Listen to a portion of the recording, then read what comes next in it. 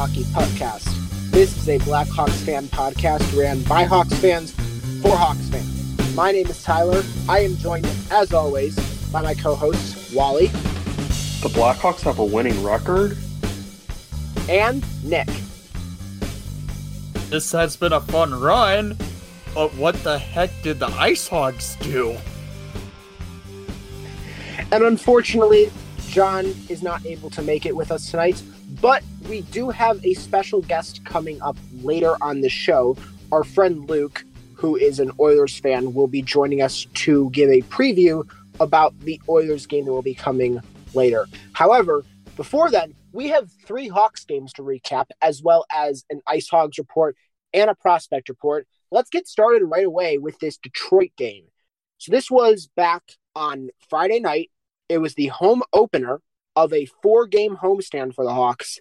And this game, it was a really, really tough start, as we would see more and more as this goes on. Hawks comebacks and performing well in ways you wouldn't expect in previous years. Yeah, the comeback kids of the Chicago Blackhawks, basically. They were fun to watch on these games, on how they were getting into it to battle hard to come back in each of these games they were down in, and how they seem to have found some chemistry in all 4 lines. They've been rolling all 4 lines, and they all 4 have been producing well for them. Yeah, it really reminds me of the 2021 Blackhawks. A bunch of kids on that team, and they were just, I don't know, they were very scrappy and tenacious, and I don't know, they just played pretty well together. So hopefully this group can keep it up. And I want to bring up something because I think this is really interesting. I'm going to start with a stat, which is that every single game this season, all 6 games, the Blackhawks have out-hit their opponents. Now, I want to ask each of you, do you remember a time watching the Blackhawks where they genuinely, regularly out-hit their opponents? Not recently. Probably the 2010 Blackhawks. That team could hit, but after that, there was no hitting from those teams. I would have to say probably the 2010 Blackhawks. Yeah, the last time the Hawks were a genuinely extremely physical team appears to be that 2010 team. A lot of those players, especially guys like Ladd and Bufflin, ended up leaving. And then the Hawks became a lot smaller, a lot less physical. And sure, they won a ton in those years, but they did get bullied physically a lot on the ice. And that does not seem to be the case this year. This team that we have right now, they compete hard, and they will check you into next week. Yeah, they are aggressive. They're not afraid to use their body. This team is heavy. They want to fight hard to get the victory. And the way they are doing it is laying the hits, getting the shot blocks, and using their PK for advantage. Yeah, it's kind of funny because, I mean, this is kind of what Davidson wants to build the team on, like the work ethic and stuff like that. So yeah, absolutely. And, they have a ton of players here who, sure, the fans and the media and the general consensus around the team, they might view a lot of the people on this roster as stopgaps, but the players on this team don't view themselves as stopgaps. They want to be part of the solution. They don't want to just be here along for the ride, taking a contract space and a paycheck, and then, getting NQO'd in a year or 2 and then being gone. They want to stay, and they want to prove that they belong here. Yeah, Mackenzie Entwistle basically said in his opening night press conference, he even said, this team is here to play hard. We're here to prove people wrong. We maybe have been written off, but we are here to play hockey and play it in a aggressive way, basically. Absolutely. And also, another big thing, the forechecking. It's been fantastic so far. And there's one player who I think has been the most impressive, not in terms of him being like the best forechecker, but more in terms of I did not see this from this player at all in the last couple of years he's been here. But Philip Kurashev, has turned around his play style entirely. And him going and making the plays for himself has also given him more opportunities to show off his skill, which he's always had. Yeah, Kurashev's been very impressive in this early start to the season. He's been getting into the gritty areas of the play. He's getting into the offensive zone, making highlight reel type plays, and his style it works well with how Richardson has this team structured, just to work hard and get this team going. Kurashev has that tenacity, it seems like, that he wants to be here and be a key piece for this rebuild for the Chicago Blackhawks team. And he's been rewarded for his play as well. He's playing in all situations, 5v5, power play, and penalty kill. I think he may have also gotten some shifts in overtime as well. Don't quote me on that, but I mean, he's playing all situations, which is great to see. Who thought coming into this year that Philipp Kurashev would be one of the options on the penalty kill? Not me. Not me, but I did say Kurashev could have his breakout season during the summer. Yeah, and I think that Kurashev is a perfect example of how the NHL is not a video game. It's not linear. It's not simple. And sometimes just a change of a coaching staff can do a massive thing for a player's mentality and a player's performance. And you see it where last year, this team had no fight. And now everyone cares. Everyone who's there is giving it their all. And there's so many players on that team who are performing lights out, especially compared to what they did to start last season. Yeah, there's no quit on this roster. They want to be out there and want to grind it out to get a victory. It's something to just notice, because the Hawks last year, at this point, they were still winless.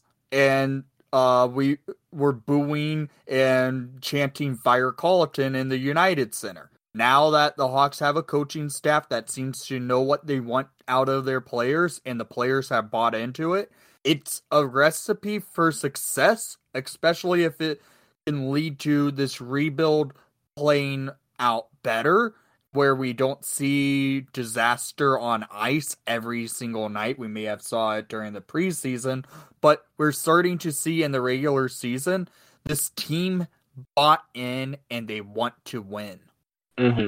And with that, let's get into the goals a little bit, just so we can discuss this for this Detroit game. So we start off with a little bit of nostalgia and pain for Hawks fans with the first two goals. As the first goal was scored by Pius Suter. Remember him? Curse you, Bowman! Pius Suter ends up getting the first goal of the night. And that was a weird one because Mrazek makes a save, but he leaves open a rebound, and it just goes off of Suter's stick. Goes off Suter's skate.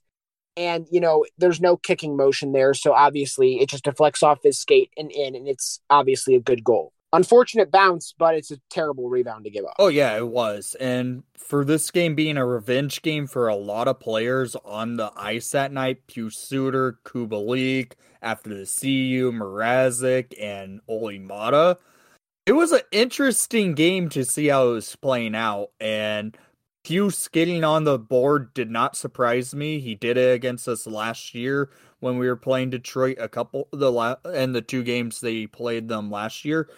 And him doing it again, it just shows how the Hawks should not have let him walk in free agency. Yeah, maybe we should qualify some of our RFAs. That seems like something we should do. What a concept. It's a concept we haven't heard with this team ever. The second goal they scored was a power play goal scored by Detroit, which is kind of a rare occurrence as of late, but it was too much space given up by Dickinson and Lafferty, and, Larkin just walks into the slot and just unloads a great wrister. Yeah, it was just a key pinpoint goal that Larkin can score at a whim. He does it all the time, and the way the Hawks opened up on that PK, it fell apart there, but after that they fixed themselves and we saw what happens later on. Yeah, and that first goal that was scored, another revenge goal. This one, Andreas Athanasiou on a penalty shot. AA put on the boosters in that to draw that penalty shot, and then the way he scored that goal against Nedeljkovic was a beauty. He goes in wide and shoots it 5-hole on Nedeljkovic, and it throws him, causing the Hawks to get on the board, and the momentum came from it, and the Hawks are now rolling after this CU goal.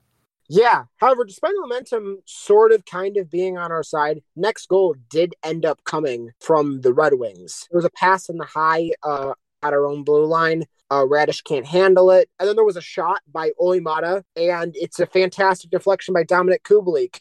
And that's revenge times 2 right there. Yep. Oh, and did I mention that Steve Yzerman drafted Taylor Radish? Also, Kubalik got the primary assist on Dylan Larkin's goal that we mentioned earlier. Yes. There's so many connections, it's like 6 degrees of Kevin Bacon. It's so weird because you think of Blackhawks versus Detroit. Detroit sucks. Hawks fans chant it, and seeing former Hawks playing from them, it's just it seems dirty almost. I get Marian Hossa played for them for 1 year, but luckily he played for us, and he's getting his number in the rafters. But seeing former Hawks playing on Detroit just is so wrong. Yeah, and I think that I'm surprised that there's so many connections between former Hawks who are now Red Wings and former Wings who are now Hawks. I'm surprised there's so many connections between the two. Yeah. I think the thing I would say is that, unfortunately, with the conference realignment, it does feel like the rivalry has taken a step back. And it's unfortunate, and I think that players don't feel like they're doing a sin by switching teams. I mean, you'd almost want to say that it feels worse to see a former Hawk on St. Louis now, cough, cough, Brandon Saad. Yeah, that's cursed. But yeah, I know what you're saying, but honestly, that Hawks-Wings game did feel like one of the old Blackhawk-Detroit rivalry games from pre-conference realignment, and when the Hawks and Wings were actually competitive, when they went to Game 7 in the second round of the playoffs. Thank you, Brent Seabrook. But this game had that mentality. It felt like both teams had that rivalry itch, that they hated each other, they were laying hits, and it got to the point where we're seeing some aggressive play between the two teams.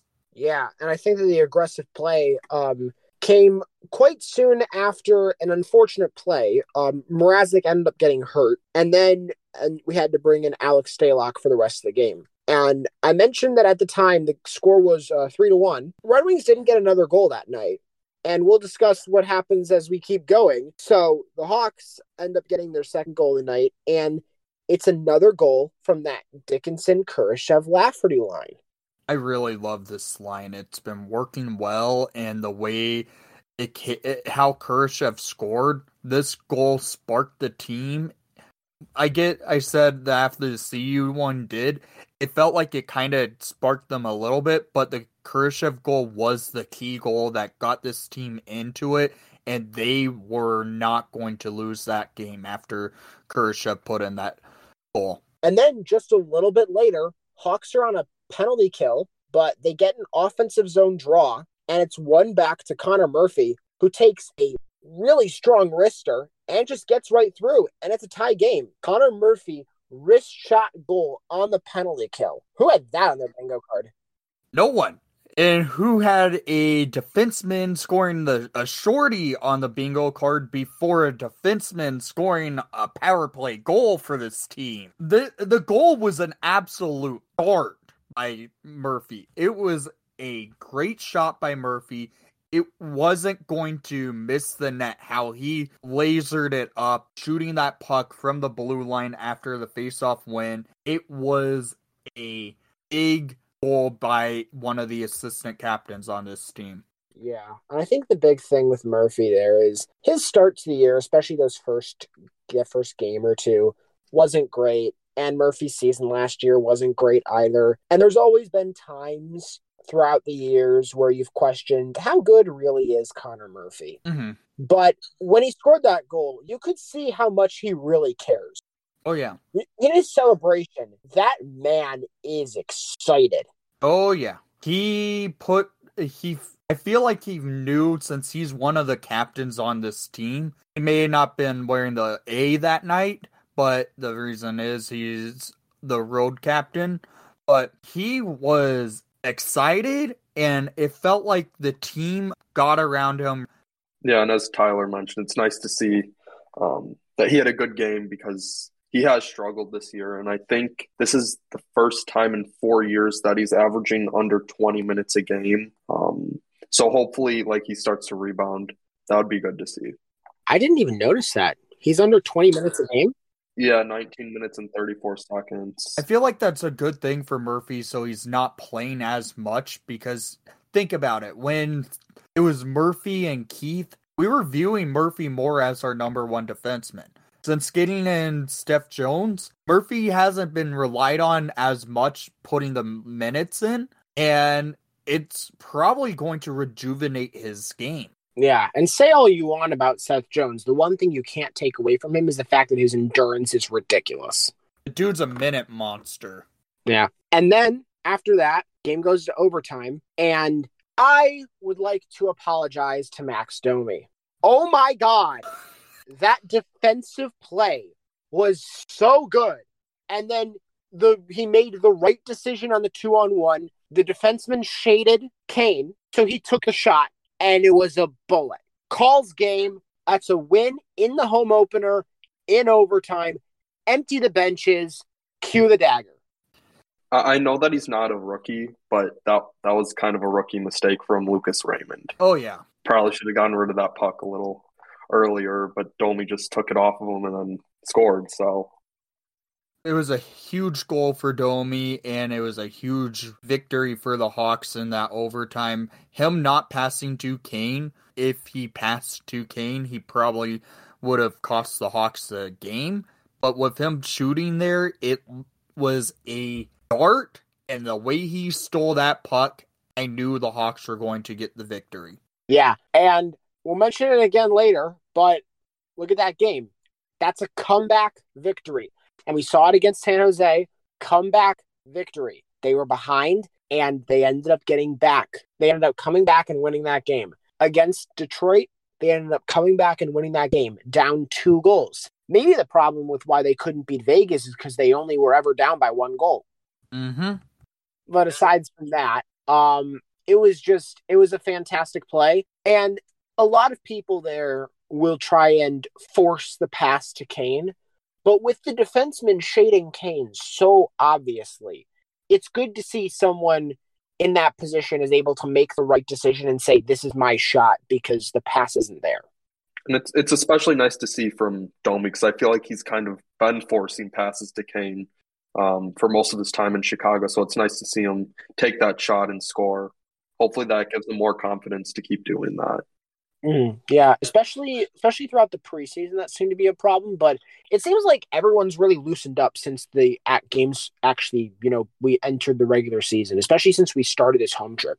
Yeah, I would agree, especially watching that disgrace of a hockey game I saw in St. Louis. Ever since, the Hawks have bought in, and it looks like they are comfortable. They aren't tight, and they just want to play some hockey for fun, it seems like. Mm-hmm. And then, next game, Seattle. So this was another home game. Obviously, I said we have a 4-game homestand, which goes all the way until Thursday. And we have this game against Seattle. And in this game, this was an early start time, because this game started actually at 1 p.m. But once again, unfortunately, Hawks fall behind 2-0. Third straight game they fall behind 2-0. And both these goals that were scored, personally, I'm putting the blame on Jack Johnson on both of these. There was a weird dump-in attempt by Johnson, which ended up getting kicked out in front and caused a 3-on-1. Horrible positioning there from Alex Stalock. I don't know how he found himself that far out of his net, but it was just an easy tap-in for whoever was in front there. I think it was McCann. Yeah, it was Jared McCann who scored that goal. Yeah, the Jack Johnson situation in those 2 goals against, it was bad. Him falling on the ice leading to the 3-on-1 doesn't help, but the goal that he gave, he basically did the turnover on the second goal that cost the Hawks 2 goals against, but Jack didn't look good for the first 2, but after that, it seemed like he kind of redeemed himself later on in the game. Yeah, and the thing with that second goal that Seattle scored, there was a breakout pass, and it ended up at Seth's feet, and there wasn't really anything that he could do with it, and then it got turned over, and then Burkhoff's get a great shot. So once again, Hawks are behind the 8 ball, unfortunately, but this team never quit mentality. They found their way back. They fought back real hard, too, by getting a penalty, and it sparks the team. What do we expect with this power penalty kill with this Hawks? It sparks them. And, well, answer Jujhar Khaira. Yeah. Great goal. Another rush situation. A rush situation off of, the Seattle had their ozone time because they were on the power play. Hawks go the other way. And then it was very, very poor goaltending the entire night by Martin Jones. But, I mean, he just had a horrible night. But, it squeaks out in front, and then Khaira's just able to tap it in. Yeah, Jujhar steals the puck when the Kraken were trying to enter the neutral zone. He steals it, feeds it over to Blackwell, and Blackwell feeds it right back to Jujhar, and Jujhar gets a wide open net, and he taps in. It was a great goal by Jujhar for another shorty for this team, the 4th of the year. And then, just before the end of that first period, Hawks now are on a power play. This is uncharted territory. Now we have more players than them. And you know what? Despite that, we can still score. Can't score 5-on-5, I guess, but there's a goal right there. And it's a nice goal by how the Hawks battled for it, too. Yeah. Play started by Tyler Johnson, and then he gets rewarded with the goal off of a bad rebound by Martin Jones. But the goal was based because of a great slap shot one-timer from Seth Jones. And then in the end, Tyler Johnson. In the most generic last name trio of assist, goal scorer, and goalie. Yeah, Jones, Johnson, Jones. Such a law firm name.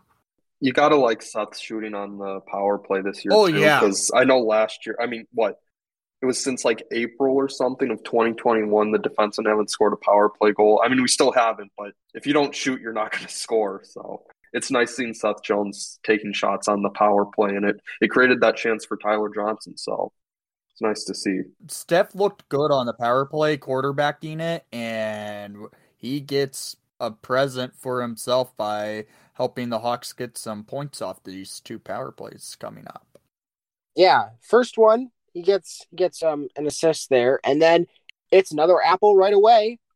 Early, we get a power play late in the first, but then it continues into the second, and right away, very early into the second period, another shot from Seth Jones, and this one, the rebound is left out in front, and Domi has the weird like turning backhand, and he just shovels it into the net, and it's 3-2, and the Hawks have a lead. And the celebration from Domi was fantastic as well, and you can really see the buy-in from all these players.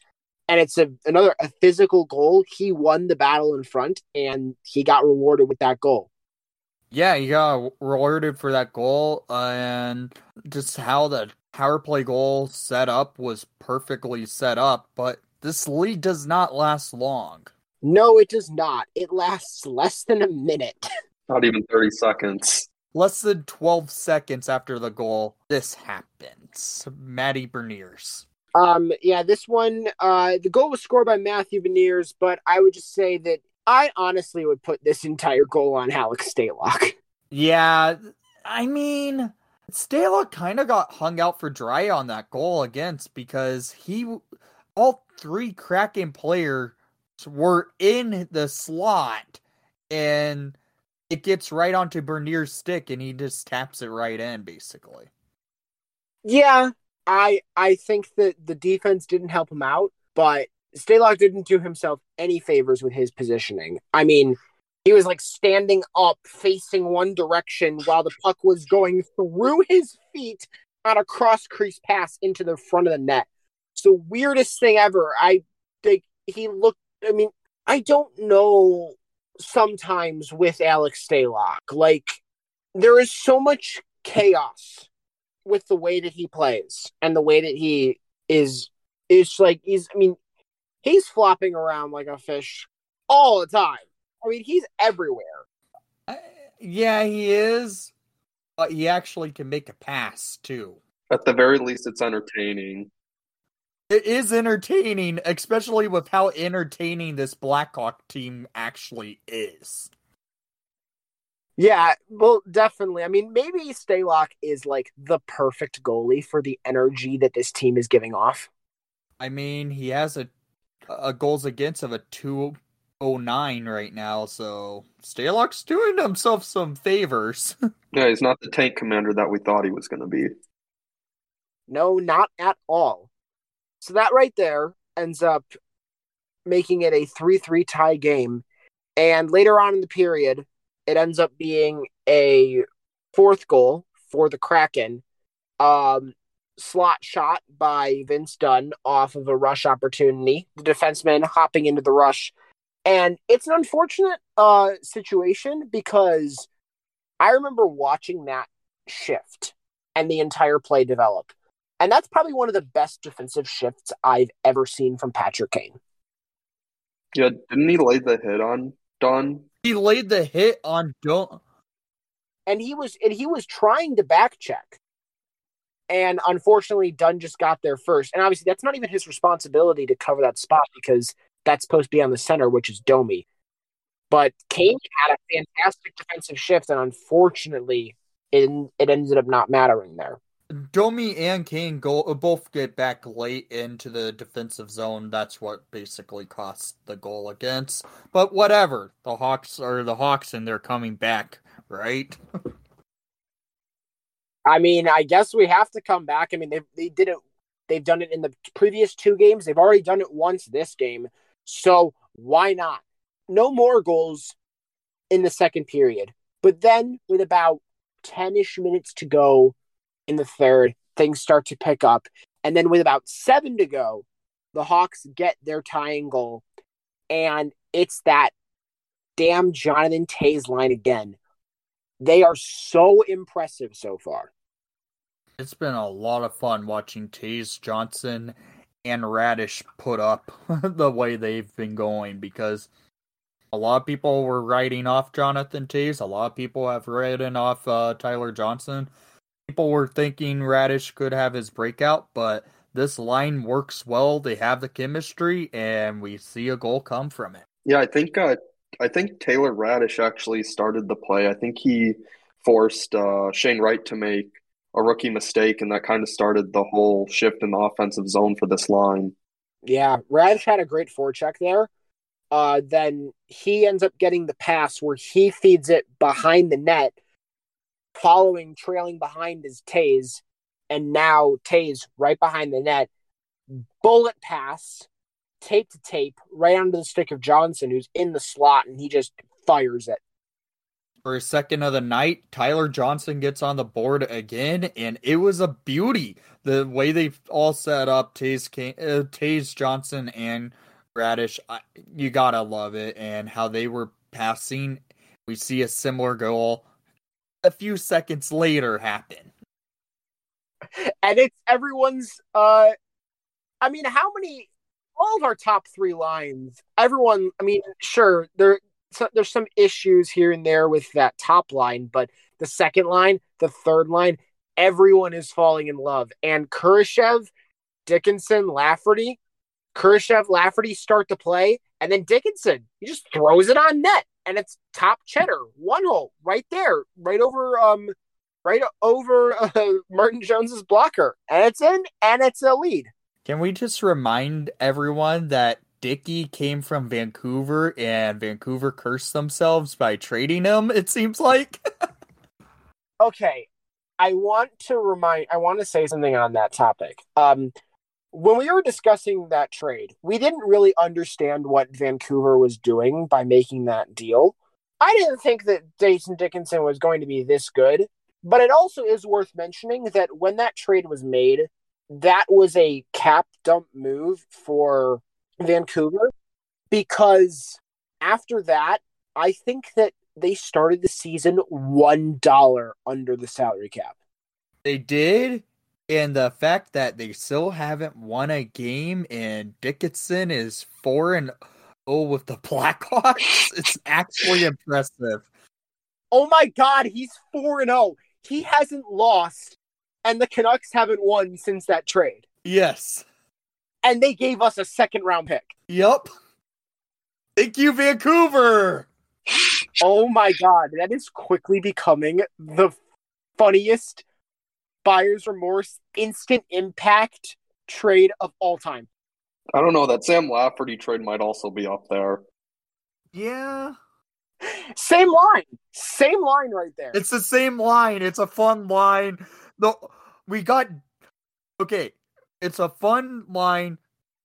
Got two guys with great nicknames. We need to come up with a good nickname for Kurashev, but the way this goal happens is pretty much similar to the goal that Tyler Johnson scored 13 seconds prior. But this line with Dickinson, Kurashev, and Lafferty, it's fun. They get into it. I would even say it right now on this podcast. It's the best third line in the NHL right now. I would have to take some time to tell you if I agree, because I don't know. Just thinking about it's been a very impressive third line. I just don't know with like what the other teams in the league have. I don't know a ton about that, but they have been fantastic so To far. even have that discussion is like crazy. Like to think that they're one of the better. The fact that we can even say that, yeah. I mean, like Tyler Johnson has 6 points; he's leading the team. Dickinson, Lafferty, and Kane all have 5, and then Domi, Kurashev, Radish, and Tays all have 4. This team. Who would have had it, though, on the docket that Sam Lafferty would have been leading the Blackhawks in points at one point in this season? Yeah, it's ridiculous. And, you look at those 3 players right there. Those 3 have combined for 14 points in the first 6 games of the Hawks season, and one of them didn't play in the first 2. Yeah, it's been insane. I love this line. And keep it up, boys. I love this Kurashev, Dickey, Laffy line. Still need a nickname for Kurashev. We need a nickname for Kurashev, but with the way that he's playing and his new mindset, he's slowly turning into a guy you could refer to as the Swiss Army knife. Honestly, yeah. Well, the roles that he's been put into, he is a Swiss Army knife. Power play, penalty kill, even strength. He's doing everything. Honestly, he is the Swiss Army knife right now. All right, we got the Swiss Army knife, Dickey, and Laffy Taffy. I love it. That's their nicknames, and we love it. They're awesome. Let's keep it going. But then again, now, look at what we've got. 3 consecutive wins for the Hawks. Hawks have a winning record. And now we head into this game against Florida. And I would say for the first time this season, the Hawks are the better team in the first period. Oh, definitely. The Hawks came out playing strong. I get it. Shots on net were split 7-7. But the Hawks were frankly the better team. Florida, most of their shots were one and done in the first 2 periods of play, where the Hawks were getting those opportunities and getting them off rebounds and trying to get extra opportunities. The Hawks came out on fire and it worked. Absolutely. And that first goal the Hawks scored, bullet from Taylor Radish. Definitely. 2 minutes and 53 seconds into the game, Taylor Radish puts on the power play goal for your Chicago Blackhawks, assisted by Patrick Kane and Tyler Johnson. It was a great passing play. The Hawks were coming in through the neutral zone. Kane gets it to Johnson. Johnson gets it to Radish, and Radish rifles it past Bobrovsky, and the Hawks are now on the board early, and it's the first time the Hawks actually have a lead to start a game. Is Taylor Radish better than Brandon Hagel? Taylor Radish. He has 4 points in 6 games, while Hagel has 3 points in 7 games. You are pulling at my heart right now. We will circle back to this conversation in about 3 weeks. Sounds good. But beyond that, once again, the Hawks don't really score a ton of goals at 5-on-5. Start the game, it's a power play goal. However, their next goal that they scored, and it's the first goal of the season for the one and only Patrick Kane. And this one is a 5-on-5 goal, and it's a 5-on-5 goal for that top line who has had some difficulties converting their chances so far. But Kane, Athanasiou, and Domi all get points on this goal. In the way this goal happened, it's similar to the 2 goals from the game against Seattle, from the goal for Tyler Johnson from Radish and Tays, and the Lafferty to Dickinson goal. It was very similar in how it was set up. A lot of these goals the Hawks are scoring, they're winning those board battles behind the net and getting the puck up and getting it into a pure goal scoring situation, and Kaner snipes it past Bobrovsky. I think my favorite part about this goal, you look at the time left on the clock when it was scored. 23 seconds left on the clock. Scoring a goal just before the intermission break. Fantastic. I love it when that happens. I love it when you can get goals right before the period ends, and I love it when you're not. I hate it when you're allowing goals right before the period ends, because it's such a momentum shift to have that extra goal on the board, and now you don't have much time to respond, and heading into the break, it's a massive change in momentum and a change in mentality as well. It can help a team, or sometimes it can bend a team backwards, and we don't see it exactly happen that way, but we do see the arms go up by the refs quite a bit to start the second period. That might even be under exaggerating. I mean, so the first penalty that happened was a high stick. I believe it was McCabe. Jake McCabe, double minor. So that's 4 minutes in the box. The Hawks now have to kill off a 4-minute penalty. That came 2 minutes and 11 seconds into the second period. Mm-hmm. Hawks killed the 4-minute double minor, and a few seconds later, Sam Lafferty gets sent to the box at 6:20. Yeah, 9 seconds after, I believe. And it was on the same player, too, E2 Luosterainen, so. Yep, he had himself a good game, though, Luosterainen. But Lafferty gets sent to the box for tripping. They killed it. This team, I swear, they want to get sent to the box because they play much better when they're in the box. They really do. Sam Lafferty, and then they kill that penalty. Only a minute after they kill that penalty, back in the box again, Tyler Johnson gets called for a tripping on Matthew Tkachuk. And then they kill 25 seconds that penalty until Jason Dickinson. So now we have another penalty killer in the box. Not only do we have to go a full double minor, then we had to go another power play we had to kill off. And that one was with one of our best penalty killers in the box. Then we have another one just a minute later that turns into a 5-on-3 for over a minute. And how many goals the Hawks allowed in the power play this night? 0! Ow! And want to know how many shots against on the Blackhawks in those sequences of penalties? I think over those 4 penalties, it was like a total of 5 shots. It was a total of 3 shots against on the Blackhawks, and all those penalties. The double minor, then another minor, then the 5-on-3. Between all of those, they allowed only 3 total shots? Yes. In the double minor, they did not allow a single shot. In the Sam Lafferty minor, they allowed 1 shot. The Tyler Johnson and Dickinson, when they went 5-on-3, they only allowed 2 shots. And when Dickinson came out, no shots after that. I mean, Can you do anything other than just laugh at that? That's unreal. Even without some of their best penalty killers, too. Like, that's crazy. Yeah. It's impressive because you have a good defenseman for the PK sent into the box for 4 minutes. You get Sam Lafferty, who's one of our key PKers, gets sent into the box for 2 minutes. You get Jason Dickinson, who's with Lafferty on most of his penalty kills, gets sent to the box for 2 minutes. Tyler Johnson, he plays a few penalty minutes every now and then, not all the time. But he gets sent to the box. Beyond, even with Tyler Johnson not really being a penalty killer, you still have one of your key penalty killers in the box, and you're on a 5-on-3. I know! It's ridiculous! How do the Panthers, of all teams, who have Matthew Tkachuk, Alex Barkov, Sam Bennett, players who are known for... Sam Reinhart. Yeah. Anton Lundell.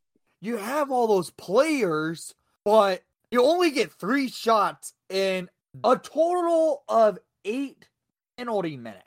Mm-hmm. Yeah, it was a crazy thing.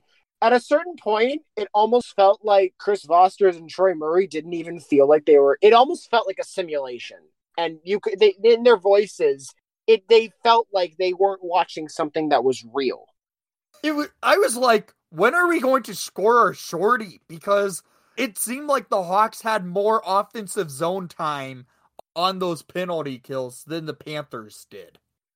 And I want to bring up a weird question just for both of you about this. At what point do we wonder if it's on purpose?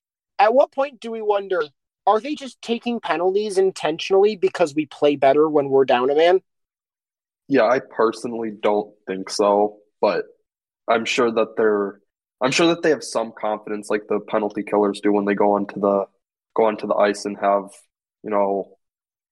some of those shorthanded goals. So yeah, obviously I don't think it's intentional, but at a certain point you're like, okay, you're playing better when you're down a man. Are we sure you don't want to be in this situation? It just seems like this team builds their momentum after the penalty kill, which who would have ever expected that this season before this 4-game winning streak? Absolutely. And then, after all that time where we were killing penalties, the entire first half of the second period was just killing penalties after killing penalties after killing penalties. We then get some opportunities to play 5-on-5, and about halfway through that, second half of the, about 15 minutes into the second period, we're about halfway through, the non-crazy penalty minute section of that second period. Philip Kurashev.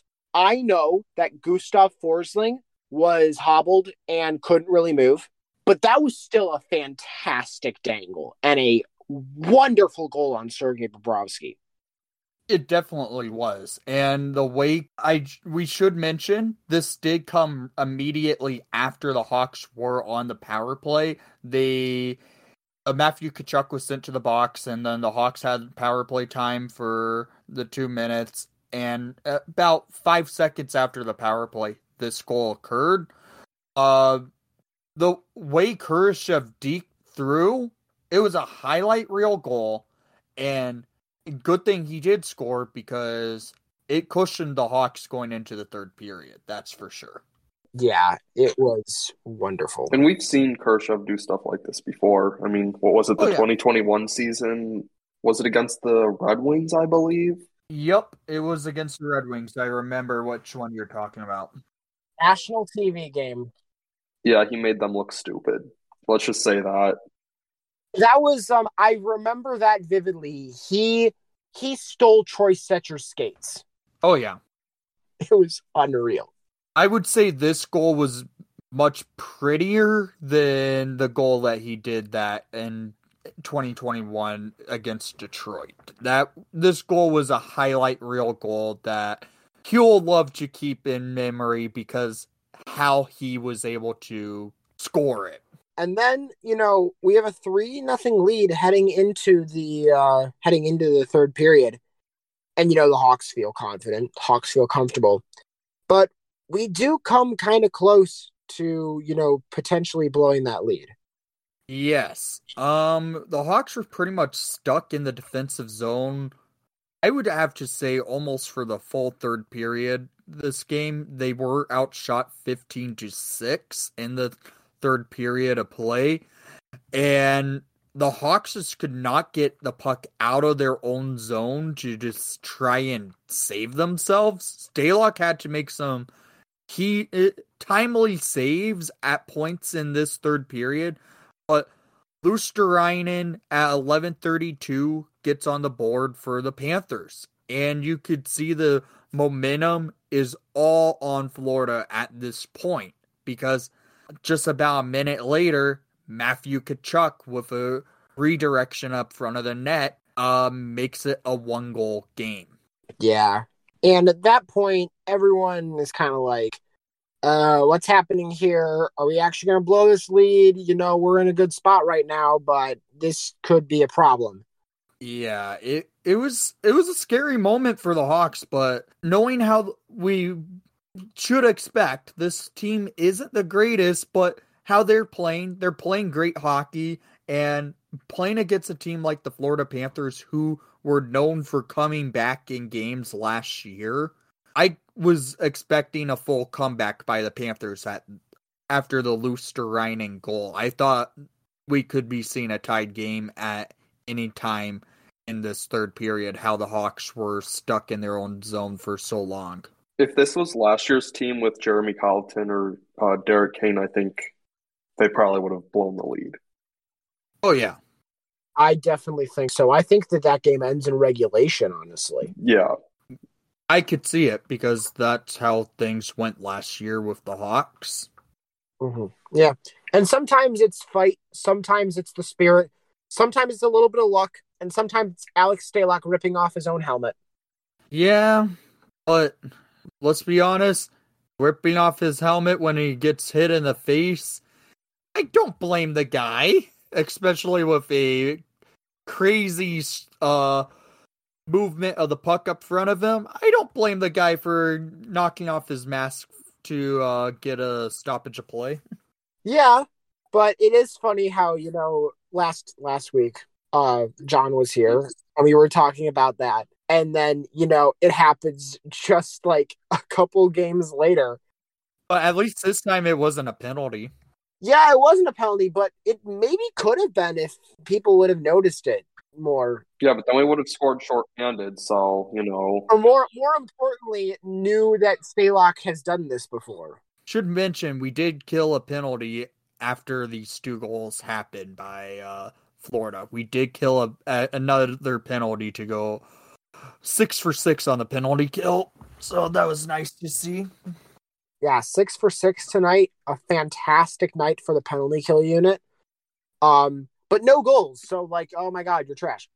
The power kill is officially over. The power kill. What's funny is I think that the power kill was what Jeremy Colleton's penalty kill used to. They used to try and call that a power kill as well.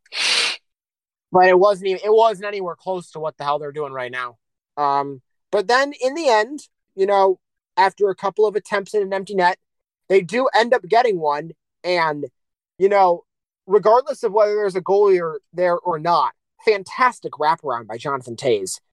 And with him beating the icing, that was a difficult play to wave off the icing there, get the puck, and score the goal on the wraparound, which we've seen it play a number of wraparounds from Toews over the years. Oh, yeah.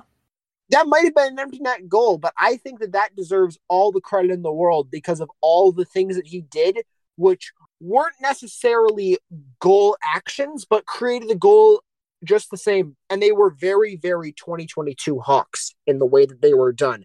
He fought, he skated hard, and he beat the icing, and then he's got the goal, and he was rewarded for that. And Dickey gets an assist on it as well. So, Tyler, what you're saying is we're going to get a first for Jonathan Toews at the deadline. I think that, why not? But if he's double retained and his cap it's only 2.5, then yeah, I think he's worth a first. Here's the thing.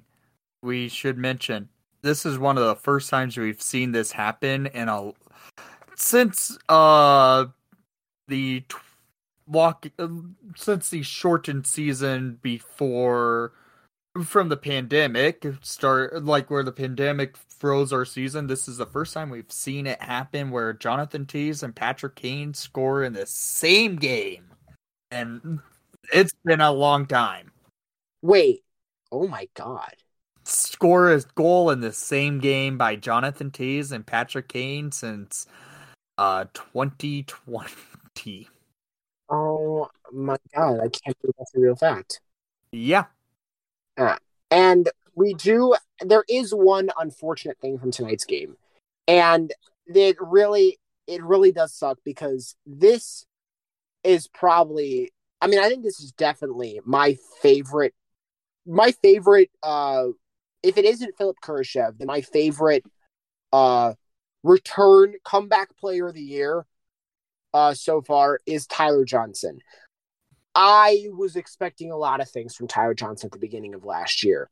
I mean, he's coming over from the Lightning. He won back-to-back cups. He was fantastic for a couple years before he was kind of stunted down the depth chart for them just because there were so many breakout performers ahead of him that weren't even expected to be as good as they were. But he comes here and he has a horrible start to the season playing center, and it didn't work for him. Then he gets hurt, misses a ton of time, and he has a horrible season altogether, just like the rest of the Hawks. But this year, he's playing on the wing, and he's been fantastic. But unfortunately, he had a foot injury, it appears. He ended up leaving the stadium in a boot, and I don't know how long he'll be out. It hasn't been announced yet how long he's going to be out for, but that's a massive loss. Yeah, hopefully TJ has a quick return because that Tyler Johnson tease in Radish line has probably been one of our more consistent lines besides the Kurashev, Lafferty, and Dickinson line. But seeing Tyler get injured again, it sucks because he's had a great start to the season, and the fact that he suffered so many injuries last year with his neck, and then because of a dirty hit that should have been a suspension by Vincent Trocheck. I'm not getting into that. He should have been suspended. But the way Johnson dealt with the injuries last year, and that if he has another injury this year, it sucks because he's playing so good right now. Yeah.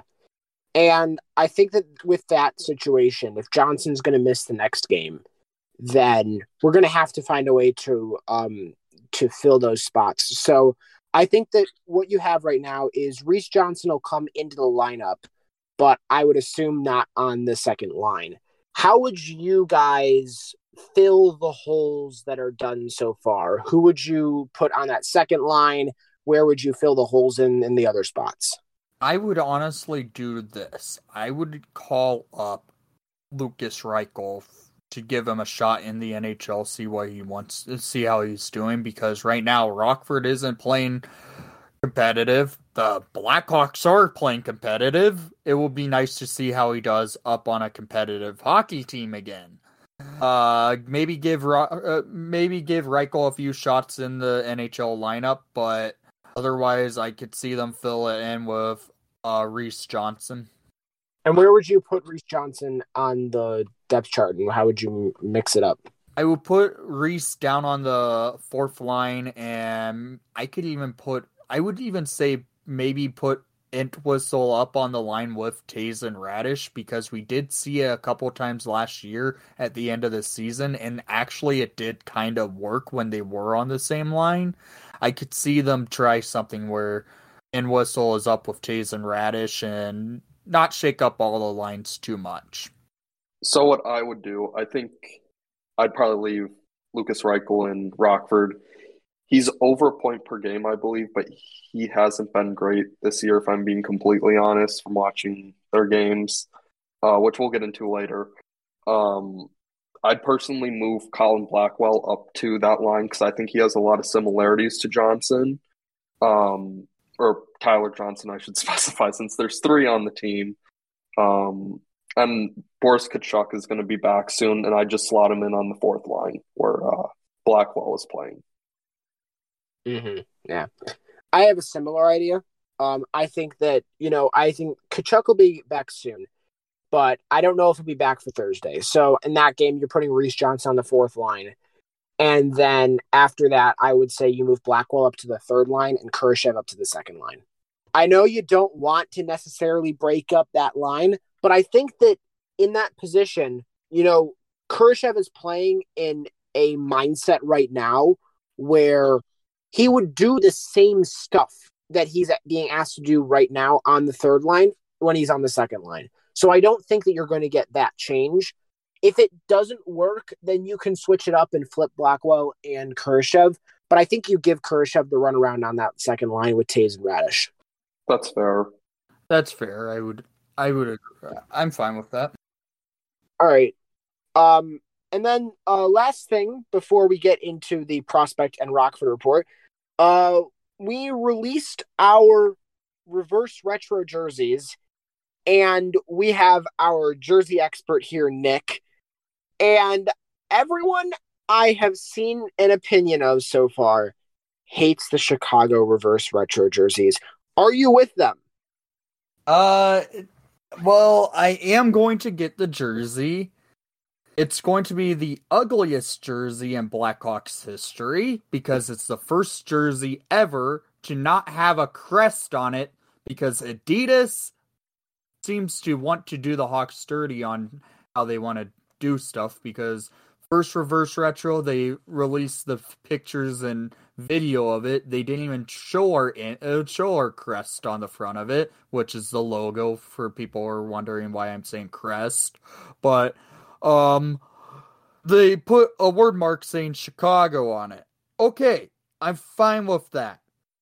But do something else. I like the fact they're going with the barber pole style of jersey, but go with a uniform that is a true reverse retro. If they wanted to do a barber pole jersey, all you do is reverse the stripes on the collars where the stripes are going to be black and the jersey is a primary red jersey. All you do that, and then you put the same logo you had on the first reverse retro, which was also on the original barber pole jersey, and you have a good reverse retro. But Adidas apparently gave the Blackhawks 3 jerseys, and they had to choose from because that's what Jamie Faulkner said on a few other podcasts I've listened to. Yeah, so it seems like they weren't given many choices from what you said. Yeah. And apparently Jamie Faulkner was actually really open to. Yeah, it sounded like it from the other podcasts I listened to. And this reverse retro, I would say, yeah, it's our worst jersey in Blackhawks history. That's unfortunate. Wally, any thoughts? I am not a fan, and I also heard that on the CHGO podcast, and she did not seem very enthused about the 3 options that they were given. It makes me want to know what were the other 2 if this is the what we ended up with, because this one's bad.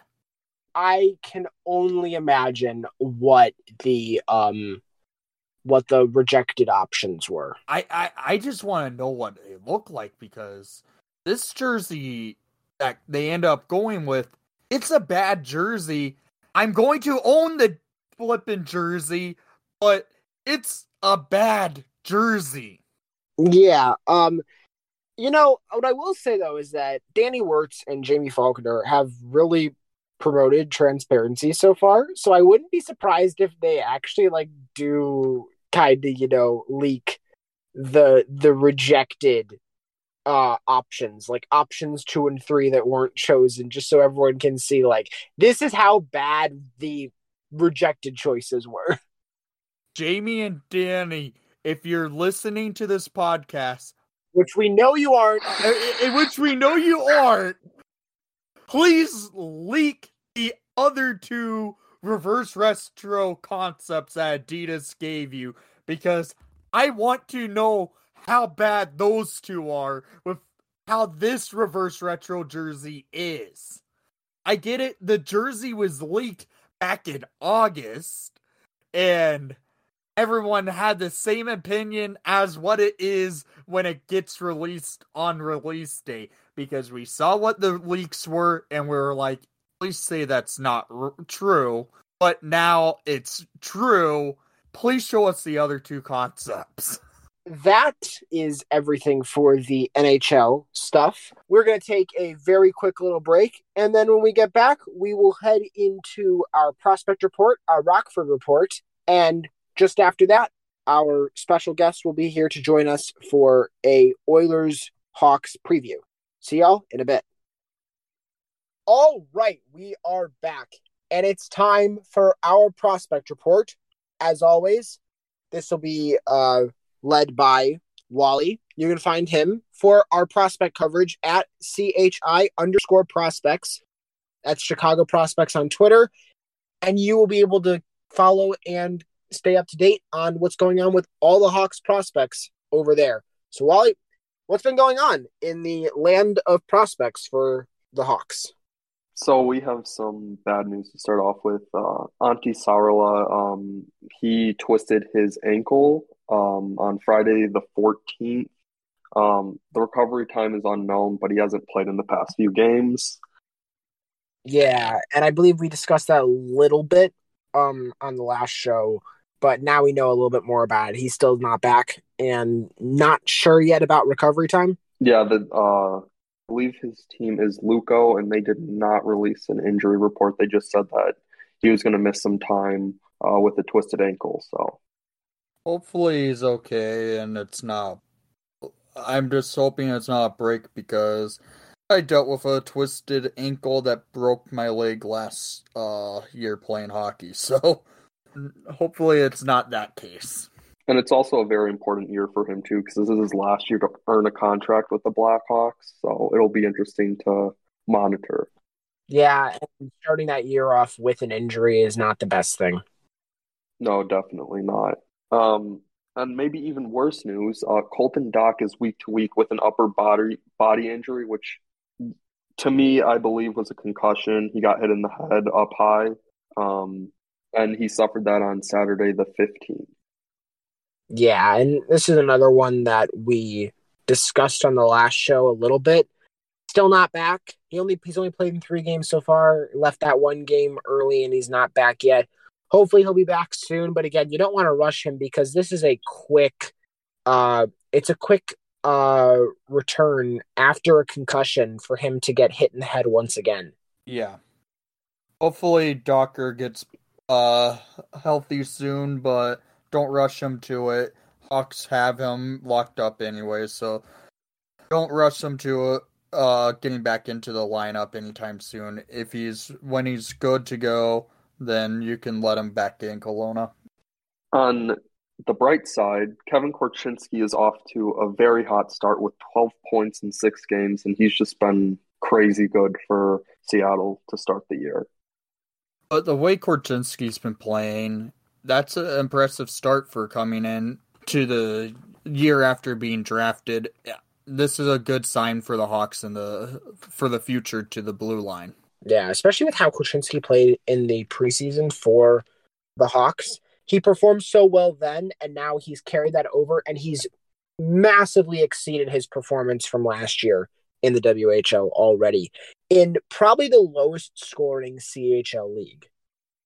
Yeah, and Korchinski is probably viewed as our top defensive prospect in the organization right now. And with how he's playing, keep it up, kid.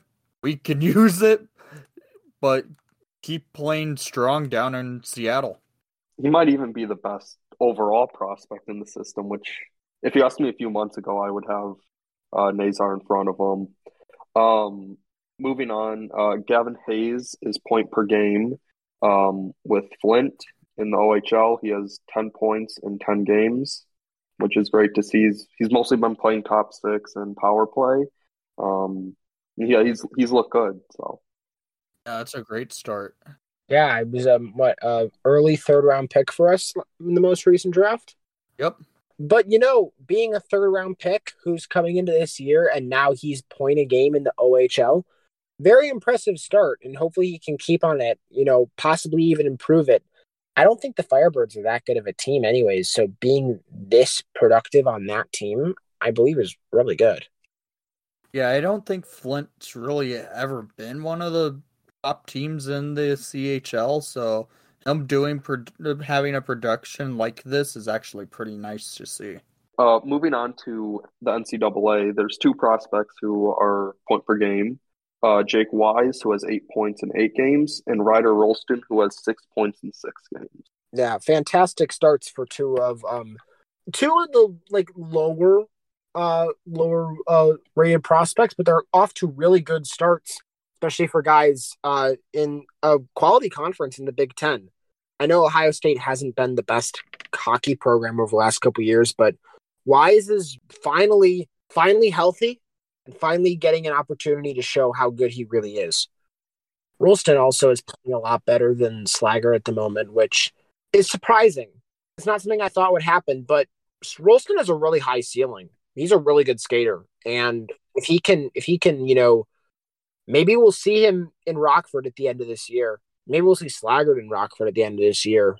But Rolston's got a high ceiling because he's a really strong skater, and if he can really hit that level, and this production that he's shown so far this year is something that he can maintain, that might be a true gem of a trade. Yeah, and he also has a very good shot. I mean, there's a lot to like with him, and that was a good piece of business trading away. What was it, Carl Soderberg? It was Carl Soderberg for oh my god. You know who we got in that trade? Wasn't it Dickinson's brother? Yes, we got Josh Dickinson. Oh my god, in that trade we acquired Josh Dickinson. Are you Now he's in the ECHL. We NQO'd him. We never actually kept him, but we had Jason Dickinson's brother on our payroll for half a season. So he was playing in Indy? Yeah. Oh my god, I didn't even realize that.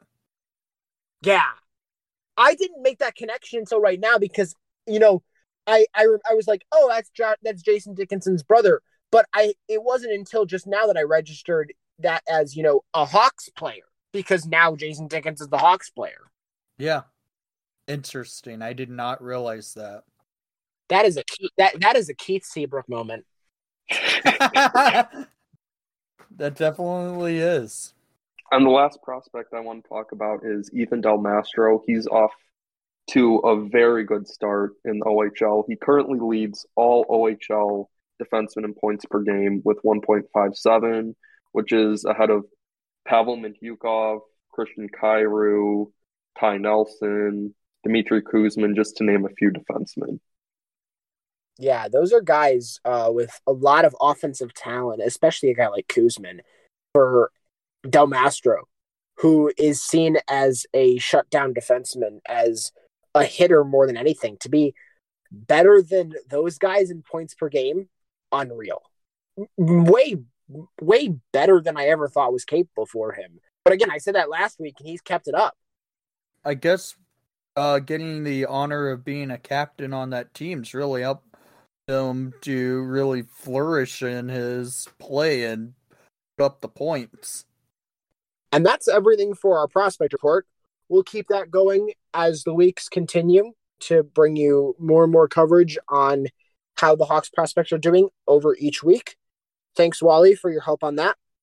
No problem.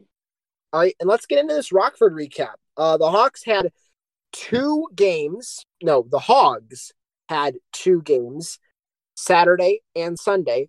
Both of them were home games. First one was against the Wolves, and the second one was against the Moose. But before we get into any games, we have to discuss the brand new mascot for the Ice Hogs, which I don't think this is the official name, but people are dubbing it the quote-unquote Skinny Hammy. And if you haven't seen it yet, I warn you, it's nightmare fuel. And there's a petition out. Yes, there is current, as Nick said through fainted laughter. There is currently a petition that has over 2,000 signatures that is set up to bring back the old mascot, because this new mascot, the face, it's terrifying. John tried to warn us. He tried. Yeah, John tried to warn us. He told us long before it was public knowledge that this was happening.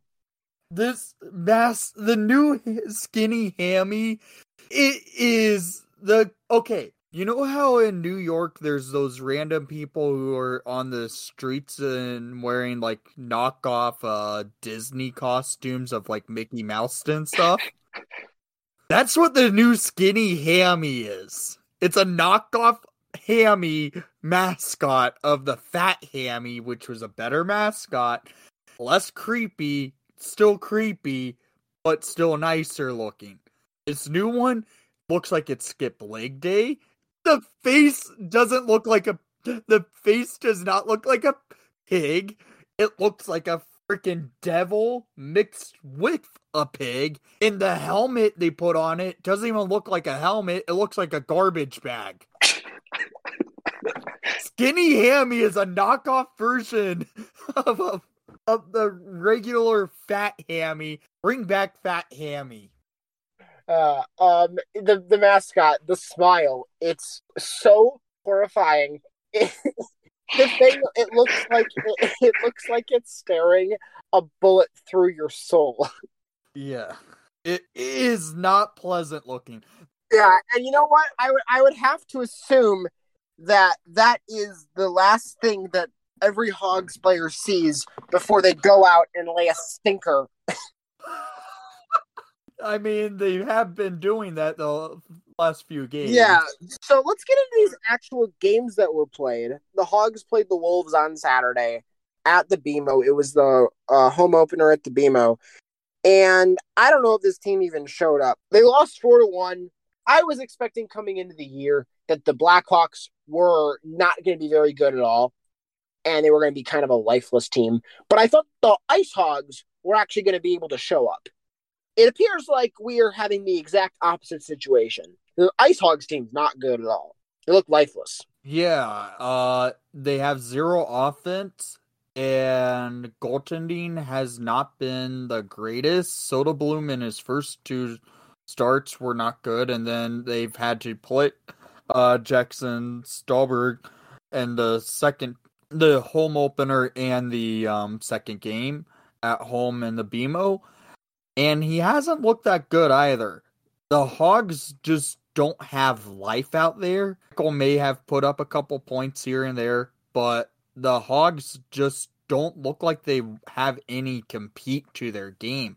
Where we were going at the beginning of the year, we were saying the Hawks weren't going to have the compete, and the Ice Hogs were. And I thought it was going to be smart to send Reichel down there to be on a competitive team. Well, look who's a competitive team, and look who's not right now. Yeah, the only player that's really impressed me with their work ethic, especially, has been Brett Seney. Everybody else has been kind of hasn't been great. I have not liked Adam Clendenning. He has not been good at all. Yeah, and the one thing I would say as well is that that Sunday game, I believe that Dylan Wells ended up starting, and he got pulled. He got pulled after 2 periods.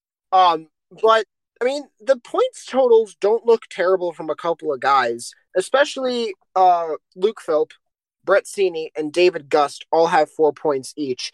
And I was quietly impressed with David Gust in the preseason. I didn't really mention it, but I thought that what he did was not bad. So I think you've got a quality AHL player right there. But then you have Reichel, 6 points in 4 games. I know you're saying that he didn't look amazing, but he's clearly, if he's not looking amazing and he's got 6 points in 4 games, then he's too good for this league. Yeah, that might be part of the thing. I think he might be thinking too fast, and he might be expecting people to be there when they're not. Because sometimes he like forces passes, and maybe if he was in the NHL, maybe guys would be there. So that could certainly be a possibility. Yeah, maybe the time to call him up could be sooner than we thought, because maybe protecting him in the AHL isn't actually protecting him. It might be hurting his development. But Reichel's playing well, but it doesn't seem like Reichel how he was in his rookie campaign down in Rockford. It's only 4 games so far, so I wouldn't ring alarm bells. It's something definitely to keep an eye on, and he is above a point per game, so, I mean, still pretty impressive. But with how the Ice Hogs are playing, it just seems like it could hurt Reichel and how he's performing soon. Yeah. I think the one thing with the Ice Hogs is I don't know how long Peter Mrazek really is injured for, but as long as Peter Mrazek is out, Arvid Soderblom will be in the NHL. And as long as Arvid Soderblom will be in the NHL, the Rockford Ice Hogs have arguably the worst duo in the AHL.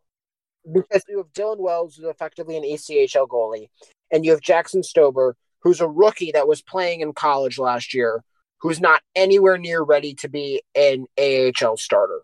So if Mrazek's out for a while, then what you need to find some veteran so that this team doesn't completely implode on itself. Yeah, and to be quite honest, the closest goalie I would have to say that would be the next goalie for Rockford to be after Soderblom, who's not even signed yet because he's playing college, would have to be Drew Comesso. He's off to a slow start right now this season, but maybe after the end of the year, he signs his entry-level deal with the Hawks, and we could see Comesso gets some time down in Rockford, potentially. Who knows? But Soderblom, the Ice Hogs run better when Soderblom is in net. Well, absolutely. I think that you would want probably someone who's more experienced. Maybe somebody on a free agent market or somebody who's currently like a fourth goalie for someone who could do as a third goalie.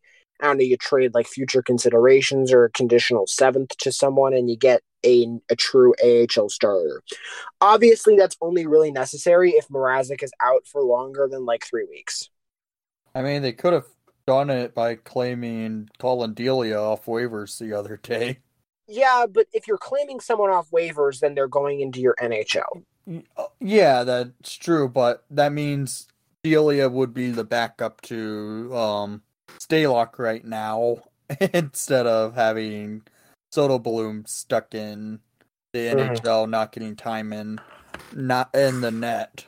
Yeah, I think that when it comes to, maybe you want to bring in another goalie. I don't think you want to bring back Delia, though. I think that his time with the organization came to a little bit of a rocky end, a little bit of a difficult end, and I think that it's just good if the two parties are separate. Yeah, I can agree there, but I was just throwing out a name because I did recall that Vancouver did place Delia on waivers a few days ago, and it's sent to Abbotsford, so it's an interesting thing. The Hawks need to find a third stream goalie where when Mrazek is injured, because he gets injured all the time, we have someone as a third goalie, and then Soderblom is getting the time in net down in Rockford. Mm-hmm. Absolutely. But beyond just the players who we have, there are some guys who aren't performing all the best in Rockford, which is expected from a team that is 1-3. One of those guys that is a guy who I honestly expected a lot more from would have to be Josiah Slavin. Currently this season, he has no points in all 4 games that he's played, and he's at a -6. Yeah, it's been a rough go for Slavin. I think Slavin will bounce back soon, but it's been a rough start for him. Yeah, a lot of guys on this Rockford team with goose eggs across the board in terms of points. Yeah, he's playing with your favorite player, Tyler, and Mike Hardman. So that could explain it. That doesn't help. That explains it perfectly. Okay, well, it's also worth mentioning that Cole Gutman is also on injured reserve. Well, I don't know if it's injured reserve, but he's currently out with a concussion that he suffered against the Moose in the first game of the season. Another concussion? Yeah. Ludwinski, Doc again, and now Gutman. My goodness, so many concussions. Yeah, it's unfortunate because I forgot who he ran into, but it was like 3 guys, one on the Moose and then 2 on the Ice Hogs, kind of just ran into each other, and it was just really unfortunate that happened. So, but other than that, Ice Hogs not off to the best start. They have a couple more games this weekend. hopefully they'll be able to turn it around. They'll likely not have Soderblom. It'll likely be whatever is Stauber or Wells or whoever else they can find to fill that spot. But that's going to be the plan for them going forward. Hopefully they can pick it up. Reichel's been playing well. He's good putting up points, but there seems like there could be another gear that he could reach. Hopefully he's able to reach it over the next couple of games. But other than that, that's going to do it for our Rockford report. And when we come back, we are going to be joined by the special guest that we mentioned earlier, Luke, who is going to be here to help us preview this Edmonton Oilers game that the Hawks will be playing on Thursday. So we will see y'all in a bit. All right, we are back. And we are very happy to be joined by a good friend of ours, someone we've known for a while, Luke, who is here. He is an Oilers fan. He's here to help us preview the game that the Hawks will be playing against the Oilers on Thursday night. Luke, how are you doing, and how have the Oilers been so far this year? Hey guys, thanks for having me on. The Oilers have kind of been up and down this season. Just win one, lose one. Just they're 3-3, heading into a 3-game road trip in the States. And what's important for the Hawks game is they'll be in that second of the back-to-back, so might be feeling a bit tired after their first game on Wednesday against St. Louis.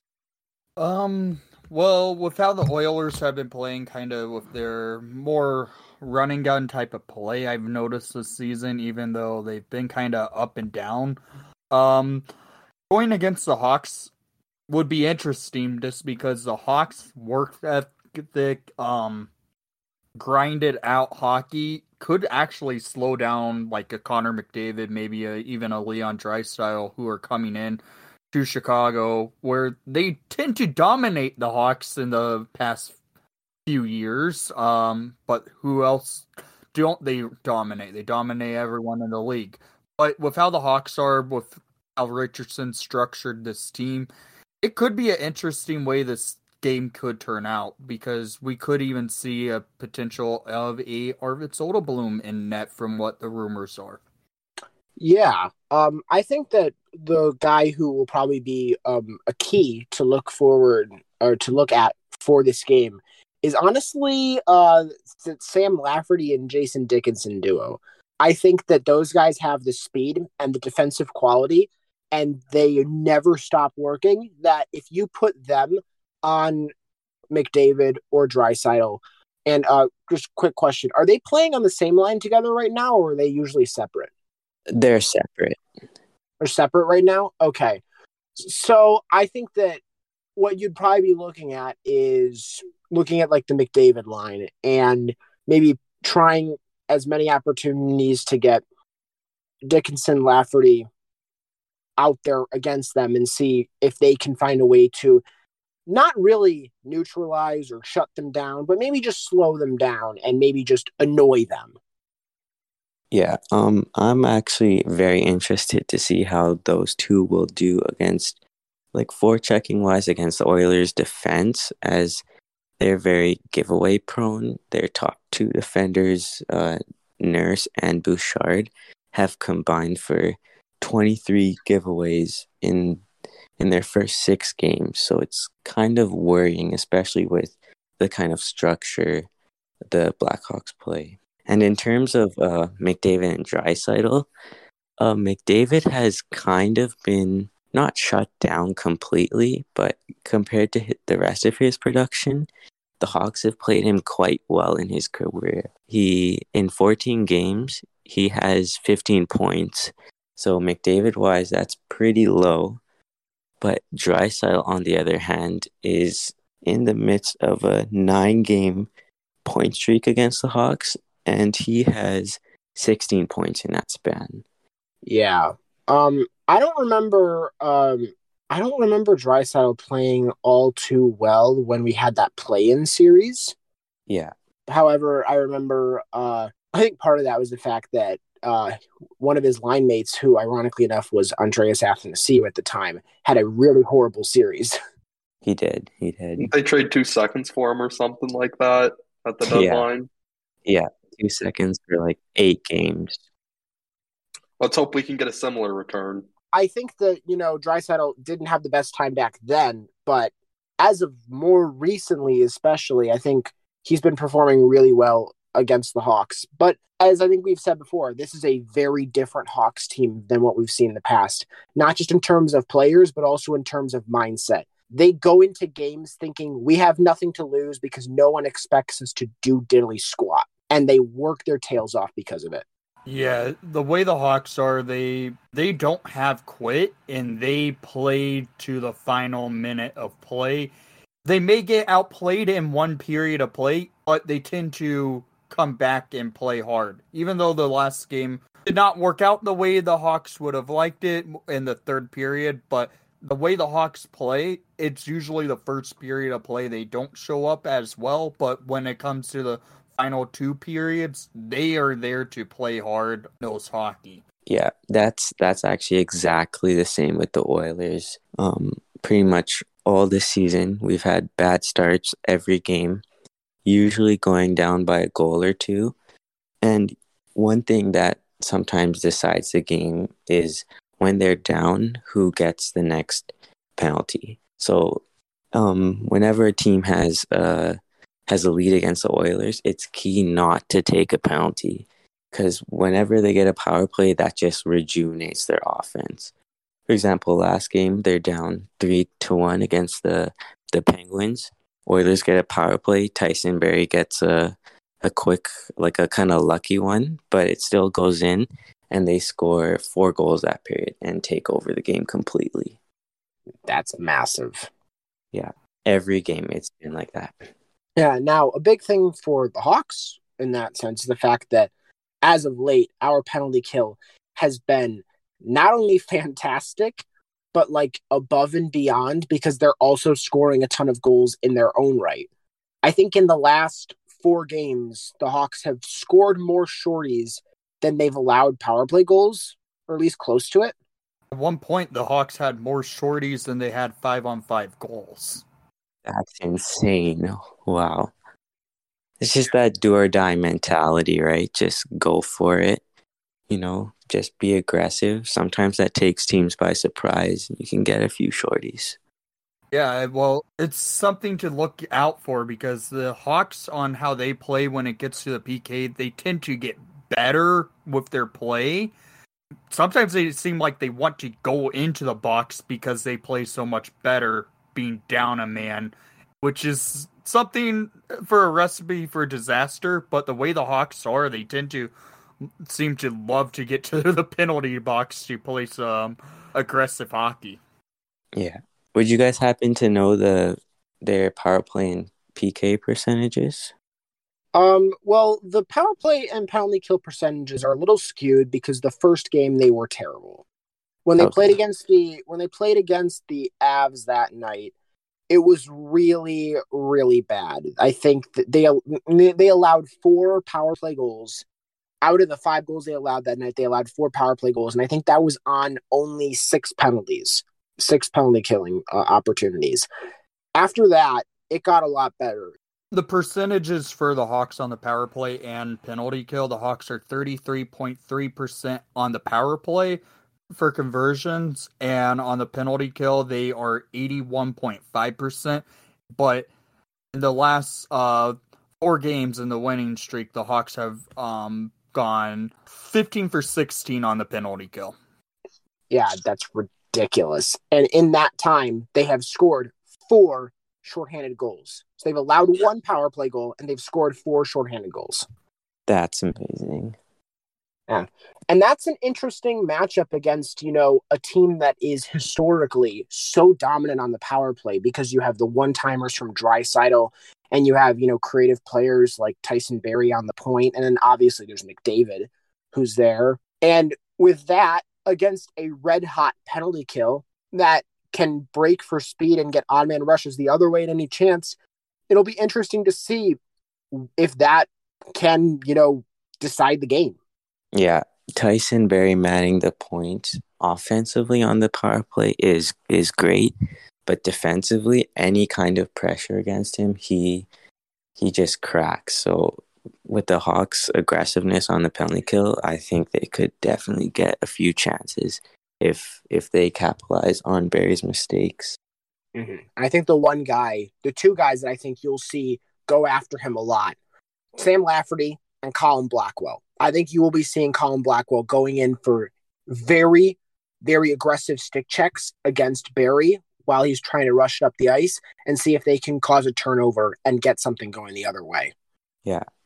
Yeah. And for the Oilers' penalty kill, it's ever since that first game against Vancouver, where they went 7 for 8, I believe, on the penalty kill, it's been straight up terrible. It's been the story's kind of been kept quiet, but right now their penalty kill is at 74%. But ever since that Vancouver game, they've allowed 6 goals on 20 attempts, 20 shorthanded opportunities, which is kind of surprising because ever since Jay Woodcroft came in, they've been very good penalty killing wise, but it's something to be worried about, especially against the Hawks power play, which has surprisingly been really good. Yeah, I don't really trust the Hawks power play, to be honest. I know we've scored a couple of. I know we have the goals and we have the numbers to back up it being a quote unquote impressive power play, but in terms of the actual guys out on the ice and what they can create, besides for Patrick Kane, there isn't anything overwhelming that you look at and you're like, this is 100% guys that can attack. Yeah. On the power play. But they are performing well. And if you're going up against a penalty kill that isn't performing well, you can get goals on any night. Yeah, and it's been 6 games, so maybe we shouldn't overreact on both sides. Like Arizona, for example, they have a 30% power play. So I think just with some time, then teams will really show their true colors, special teams wise. Yeah, I agree. But I also think that if you're looking at trying to project what's going to happen for just one game going forward, looking at their streaks and the form that they've been in at the moment is very important to view it. Even if it's a small sample size, games are won on very small sample sizes. Yeah, definitely. You guys want to talk about the goaltending matchup? Well, first off, who are your two guys? How have they done? And who do you think will be the one starting in net on Thursday? Yeah, so right now we're kind of running a Jack Campbell, Stuart Skinner duo. Campbell's been taking most of the games, but to be honest, he's looked kind of shaky in most of them. Usually takes some time to settle into a game, and then usually will let in a bad goal. But the thing that decides the game usually is a big stop or just standing on his head for a few minutes. But honestly, he's kind of been a bit of a disappointment so far. Skinner, on the other hand, he's been great. He's played 2 games. Came in relief against Calgary and shut them out for the rest of the game, and played against Buffalo and let in 3. But otherwise, I expect Skinner to be in net against the Blackhawks because they're, as I said before, they're in the second of a back-to-back, playing the stronger opponent in St. Louis on Wednesday. So I expect Campbell to be in net Wednesday and Skinner Thursday. Yeah, and I'm thinking about, you have a back-to-back, and that back-to-back is St. Louis and then Chicago. And both those teams are physical teams. I mean, you wouldn't really think about the Hawks as a physical team over the last 10 years, but that's kind of their identity right now. And getting that intensity in back-to-back nights for a team that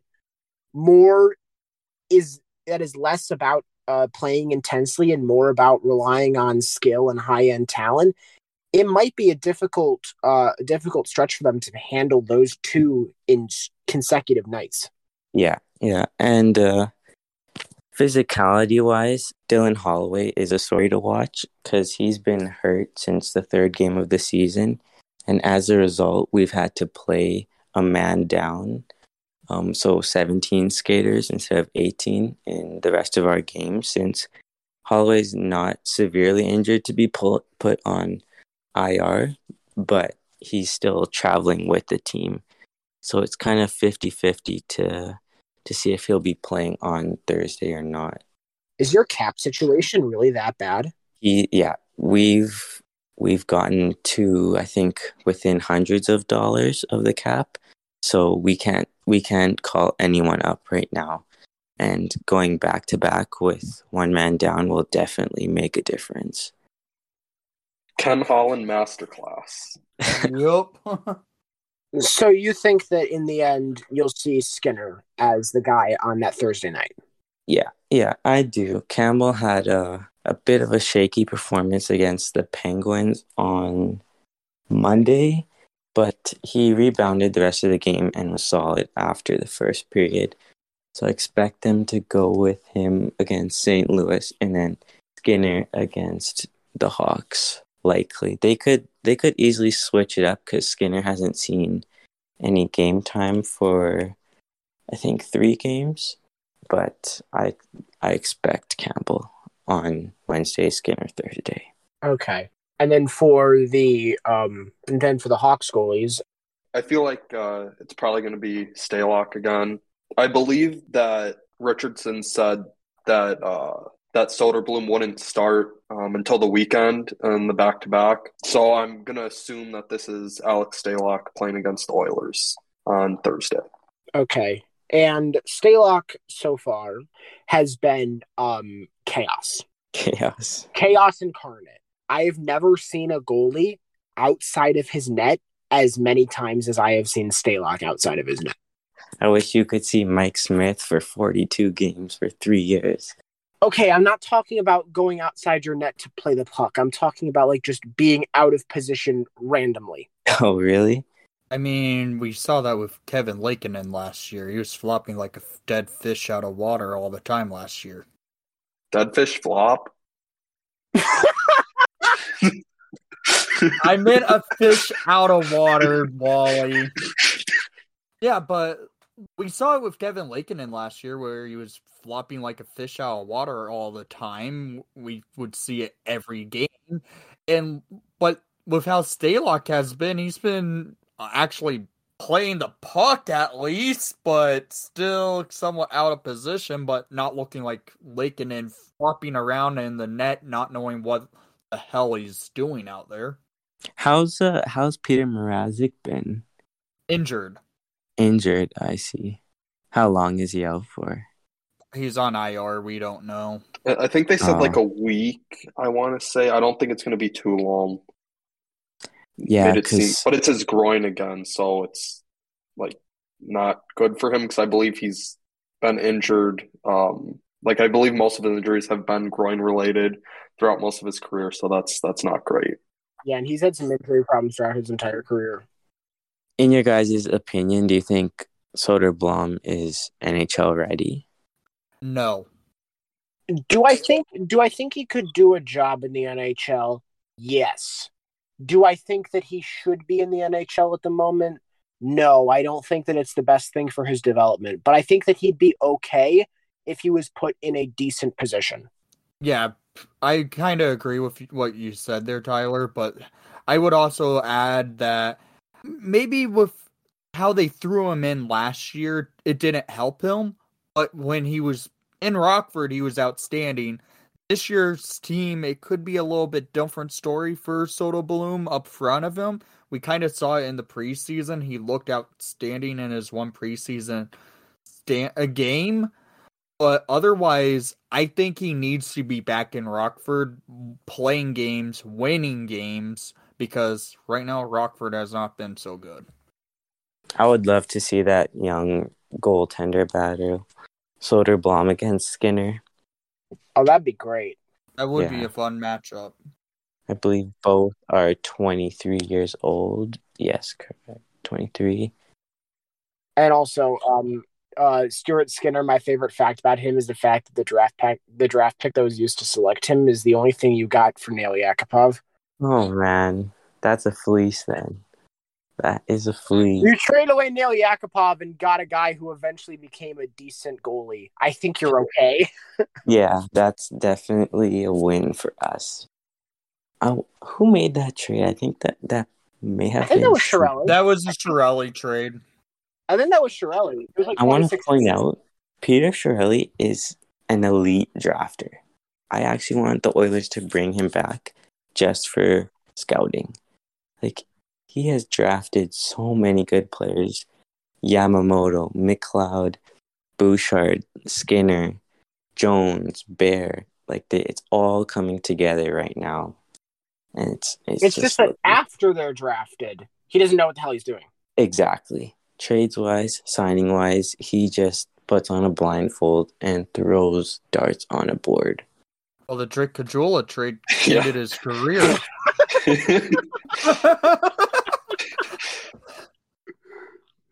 Oh, Brandon Manning. Proceeds to get suspended in the AHL. Oh, man. Sorry to torment you a little bit there. Oh, that just brings nightmares. I remember seeing that and seeing Brandon Manning brought back to Edmonton. Like, oh, that just brings nightmares back to all Oilers fans. Like, what was McDavid supposed to do? He's supposed to say, like, no, Manning can't play on my team. And he wasn't even good. That trade was just... It's all the little ones, you know? Yeah.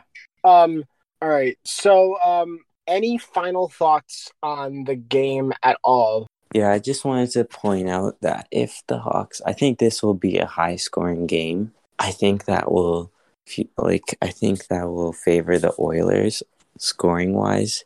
They obviously have more firepower. But if you shut down their offense, they're just dead in the water. Like, the Oilers are pretty much good to give up 3 to 4 goals per game. If you can get them under that number, then you're sitting pretty good playing against them. Yeah. I think that in the end, the puck will be on the Oilers' stick for like 70% of the time. But the game might still be close despite that. Yeah, like if Stalock can stand on his head against his former team, like, for example, Eric Comrie did, then I think the Blackhawks will have a good chance of winning. Mm-hmm. All right, so score predictions going around, Luke? I'm going to say 5-4 Oilers win in overtime. All right. Wally? I'm going to say 6-3 Oilers. I think their offense will be too much to handle for the Blackhawks.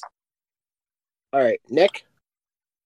Well, my prediction against the Panthers was wrong. I know that, but because they have a good offense, I was going to maybe go with a 4-2 game, just like the Panther game, but in favor for the Oilers. All right. And then for me, I think that in the end, what I'll say is I think the final score will be something like something along the lines of like 6-3. And that's what I would say going into the season. And that's how I would feel before this year. But that would be for the Oilers. But I don't know. Something about this team, the way that they compete, the way they fight back in games, and the way that they work their asses off, I think there's something there that they could just capitalize on some level of quit that could be in some of the top skilled Oilers defensemen, especially not necessarily McDavid and Draisaitl, more so guys like Barry and Nurse and Bouchard. I think those guys could be exploited more so. And I think in the end, I'm going to go for something like a 5-4 win in regulation for the Hawks. I don't know. I'm being optimistic here. Hawks on a 4-game win streak. Hell yeah. I'm okay with it. I could see that. Like, Hawks getting that 4-game winning streak and Oilers' first back-to-back of the season, first road trip, I could definitely see the Hawks surprising the Oilers. And then I'll make a separate prediction here. I think that the Oilers get 2 power play goals, and I think the Hawks have at least 1 shorty. Okay. That's a bold prediction. Yeah. But that's how both teams have played so far. That is the way that things have gone. Oilers are still sputtering to get off the start line, to be honest.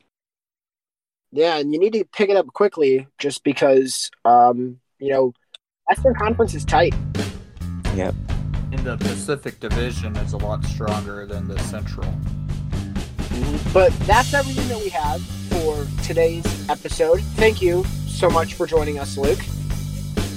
Yeah, thanks for having me on, guys. It was a great time.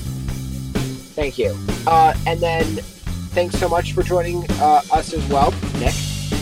It's been a fun run right now for the Hawks. Let's go Hawks. Hell yeah. And Wally. Go Hawks, go. Yeah. I've been Tyler. This is the Hockey Podcast, and we will see y'all next time.